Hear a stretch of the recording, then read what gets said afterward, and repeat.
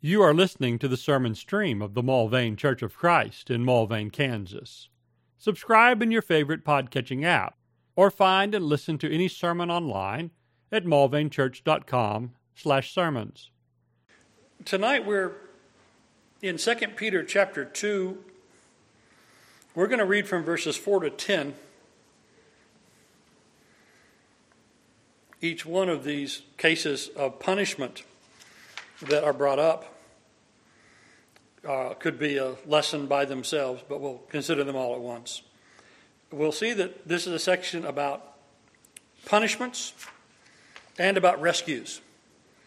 That God can punish those who need punishing, no matter how many, how elevated, what their position is. There's no one in this regard, as we have the modern saying, too big to fail. But there's also, if one is righteous, there's none that are so small or insignificant or so few in number that if in need of rescue, that God will not rescue. And so there's be none who are overlooked. So 2 Peter 2, 4 through 10, punishments and rescues. For if God did not spare angels when they sinned, but cast them into hell and committed them to pits of darkness, reserved for judgment, and did not spare the ancient world, but preserved Noah, a preacher of righteousness, and 7 others, when he brought a flood on the world of the ungodly. And if he condemned the cities of Sodom and Gomorrah to destruction by reducing them to ashes, having made them an example to those who would live ungodly thereafter, and if he rescued righteous Lot, oppressed by the sensual conduct of unprincipled men. For by what he saw and heard, that righteous man, while living among them, felt his righteous soul tormented day after day by their lawless deeds.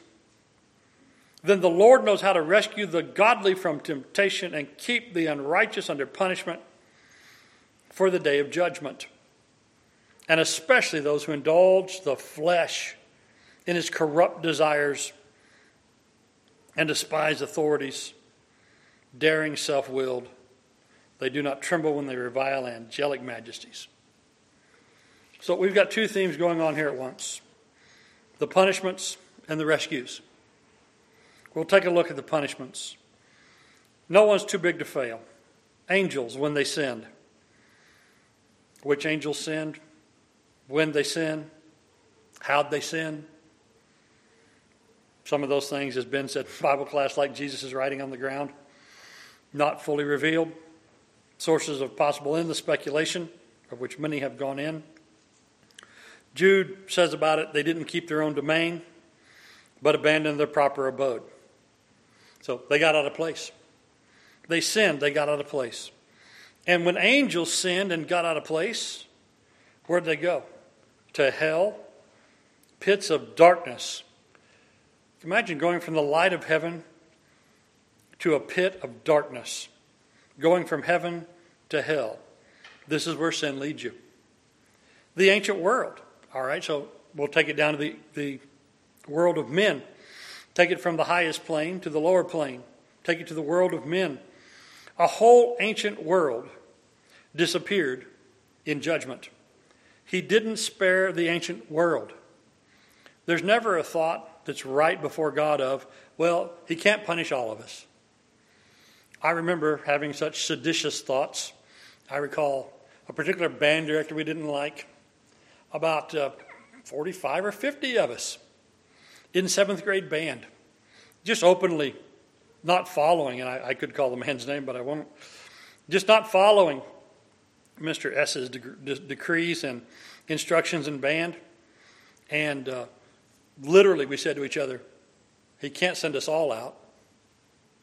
And then, this is back when they had corporal punishment. He told one of the students who was misbehaving, come up here and get a SWAT. And it was right there in the front of the band hall. And the student showed up to get the SWAT, and everybody was snickering and laughing about it. And they didn't respect the punishment he was about to give. And he threatened another student that said, if you're going to act that way, you can come down here and get one too. To our shame, one of the students said, Oh, we can come get one too? We formed a line. It wasn't our best day. We formed a line so that he'd have to swat us all. Well, guess what? You can't swat the whole band. He didn't swat the whole band. There was another solution that was sought, and we kind of thought we got away with something. I think there's people who think, in regard to the instructions of God, he's not going to swat us all. He's not going to get us all. Don't you think there are people who thought that way? Have you ever thought that way? Oh, everybody does it. He won't get on to me for this. God didn't spare the ancient world. The ancient world is the ancient world, not the current world, because it went away. God punished a whole world of people. If you run the population numbers, how long those people lived, how many children they could have had in those excessively long lives that they had before the flood came, there could have been more people on the earth at that time than there are now. It's entirely possible. And that it all went away, and we can't really even find any traces of it. I mean, you think about all the archaeology we find of things that are, ancient. But how much stuff can we find and go, you know what, that was from before the flood. That whole world went away. And so God punished the whole world. God punished angels. He punished the whole world. In verse 6, he condemned the cities of Sodom and Gomorrah to destruction. So what if it's a large and prosperous city? This city's too big to fail. He would not take this away. Oh, yeah, he did. He took off of the earth, apparently two of the largest, and with them some of their suburban cities around, but two of the largest, and certainly two of the most prosperous cities in the entire world. Today we joke about California getting the big one, and what if Los Angeles all of a sudden was right next to San Francisco, and the shaking that would do, and what if California just slid in the ocean or the like? This is a judgment of that scale, of erasing entirely these cities. And one of the things that is always, to me, impressive in natural disasters, it's not how many are killed. But if you look at just about any kind of disaster, you look at how many people survive. And you look at the situations like, how did anybody survive this? And most of the time, isn't more people survived than didn't? It's normally all that way. And sometimes we talk about, how long cockroaches last. And you'll never get rid of cockroaches. But I got to tell you, there's something else around here that's really hard to get rid of. It's hard to get rid of people. Even when governments go on extermination programs to get rid of all the people of a certain tribe or ethnic group or city or region, there's always survivors, aren't there? And it seems like there's always more survivors than casualties. It's hard to get rid of people. But God got rid of these cities, prosperous, large cities, in their entirety. And in this place, as well as 26 other times in the Scriptures, they are brought up as examples of God's judgment. These are the perennial examples through the Scripture of God's judgment, the cities of Sodom and Gomorrah. So, there is no position too high, the angels. There is no group too large, an entire world. There is nobody too prosperous and too advantaged, the cities of Sodom and Gomorrah, but that God cannot bring effective judgment. He can, verse 9, keep the unrighteous under punishment until the day of judgment. Verse 10, especially those who indulge in the corruptions of the flesh and despise authority. And these committed those sins in abundance. These horrible examples of judgment are brought up in this context of false teachers. And so how serious is false teaching in the church? How serious does God consider that? With these, the worst of sinners. With these, the epitomes of judgment. And next time, in those, who did he rescue? The few righteous, Noah and his house, and Lot and his.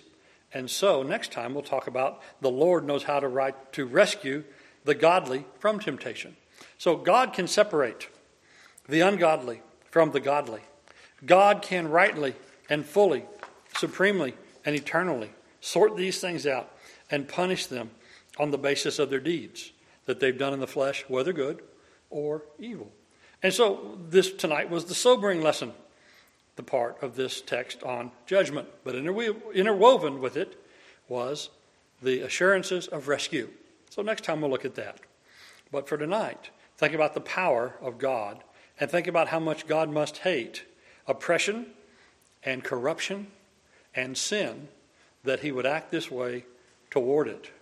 Yet he did love us enough to save us from it through his Son, Jesus Christ. Let us take advantage of that rescue that is offered and not suffer these punishments.